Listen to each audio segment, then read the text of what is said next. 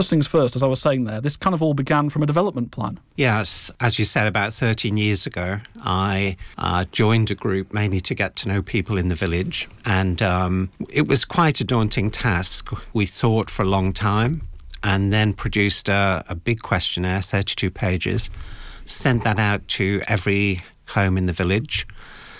Made sure we got them all back by making volunteers go and knock on doors until they were all completed, and then set about analysing the results and getting people to think about how we could go forward. So we had groups to deal with traffic and transport and crime and so on.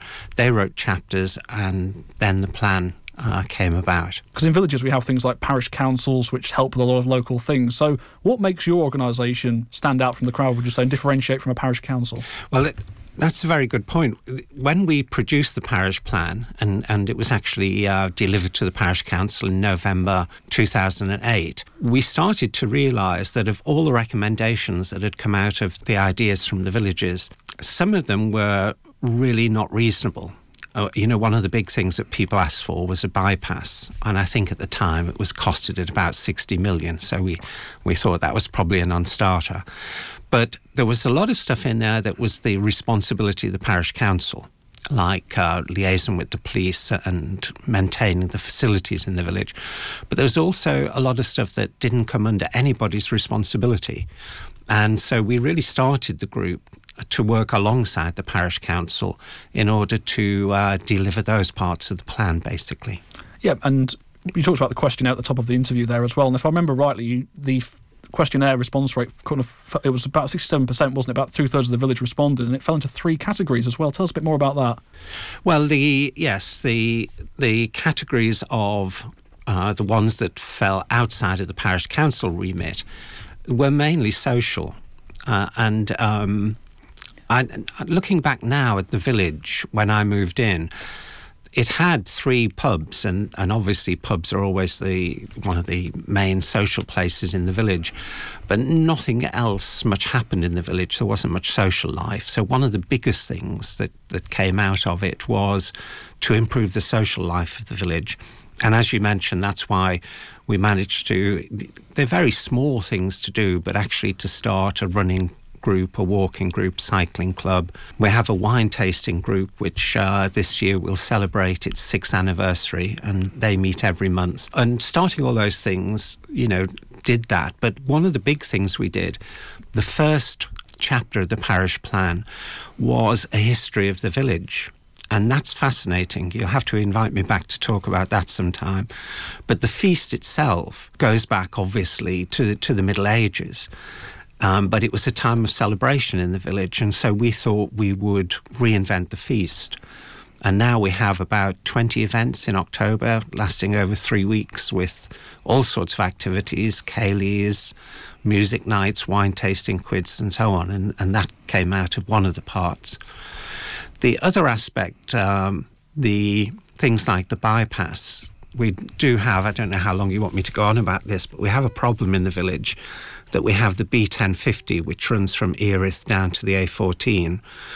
And we did a traffic survey, and I can't remember the exact figures now, but it was something like 5 HGV vehicles a minute going through the village throughout the day. So, this idea of traffic calming or trying to get a bypass is very, very important to the village. And we've had meetings with the parish council and the highways agency, but really there's just no way it's going to happen. It's just too expensive.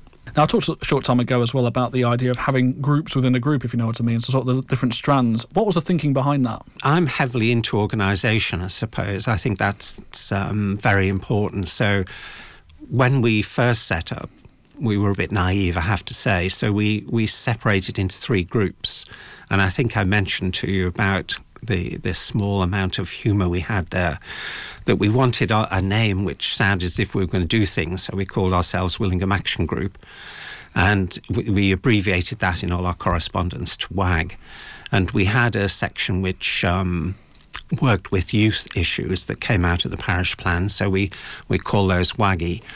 They have been really, really good. although they don't exist anymore, because we realised that to attract funding it would be much better if they had charitable status. And so we separated them off and they became Willingham Youth Trust. And they worked with the parish council, who've been very supportive to us, to actually develop a youth centre in the village, which we never had before. So that was one thing that came out of it. We had WAGs, and they have been instrumental in doing things like the feast. And the other group was a group that worked with the environment.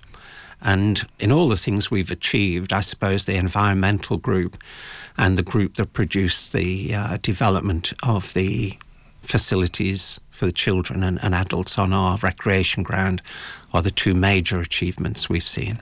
Yeah, I was going to ask you about successes because you've kind of touched a lot on this already, but is there anything else that you look back on with particular pride, apart from the things you mentioned there? Well, yes, I think one of the things that's coming out of this is you may actually ask me about problems, and you're probably aware there's always a problem of attracting volunteers. And one of the things that's happening at the moment is there are so many good groups in the village. There is the Youth Trust, and there's also the School Association, the Women's Institute, and so on.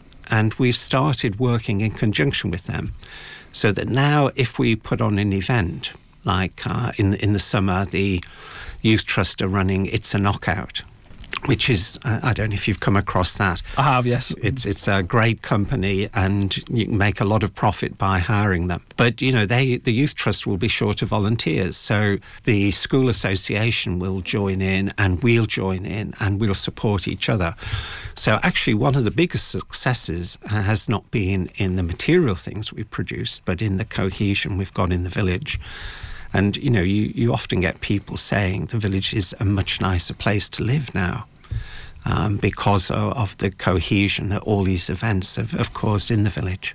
And I know we've talked a little bit about this already in terms of the challenges. You talked about volunteers being a bit of a challenge. What other obstacles have you faced and how have you dealt with them? Well, the volunteers is the main one, but we've had problems with the various councils, the parish council. I think the parish council are wonderful. And they're always open to criticism. But they have a tremendous workload. And, of course, they also now have a tremendous amount of legal responsibility. So one of the reasons we separated off is because we thought we could achieve more because we don't have that legal responsibility. But obviously there's always a little bit of friction between the parish council and us, because we go along and we say, we'd like to do this. And they start saying, but. And that's been one of the problems. But we've always got over it and we've achieved so much. The parish council dedicated a piece of land for us to plant the community orchard in Woodland. They allocated part of the space in the hall in the village for the youth centre. So they've been really good, but we have had difficult times with them. And in terms of the future, what's in the pipeline for the group? Well, in October this year, the parish plan will be 10 years old. And obviously, many people would consider that to be out of date. So we need to look at that again. We have no major projects, but with the community orchard, we planted 1,300 trees in the orchard and around the village. So we have the task of maintaining that. We've said that we would maintain it for at least 5 years before it became the responsibility of the parish council. So that's an ongoing task. But essentially, we're always looking for new things to do. Kind of brings me on to the last point actually quite nicely as well. I was going to ask you about whether there was scope to do more work really, apart from the stuff you've been doing. Oh, there's loads, absolutely loads to do. And it's just the limitation of volunteers. We're in a catch-22 situation that when you decide you want to do something like install £150,000 worth of play equipment, then it involves a tremendous amount of work and you need the volunteers to do that. And at the same time, you're thinking, how do we get more volunteers? And really, we've always said for years, we need to set up a group just to attract volunteers, but we're too busy to do it. And if people are listening to this and thinking, I could volunteer, what would be the best way to do so? If they want to volunteer for Willingham, we've got our website, which is all one word, Willingham Life. You can just search for that online. But I would recommend in any village, because every village has similar groups, volunteer. It's daunting because people look at it and think, it's a group of people who know each other, and so I might not be welcome, I might not fit in. But actually, we're a brilliant social group. It's absolutely great to get involved in that sort of thing. So whether you're in Willingham or not, just go along and volunteer and change the life of the village and your life. Okay, well, we wish you very well with the project. Thank you very much, Steve, for coming in, Michael. Thank you for the invite.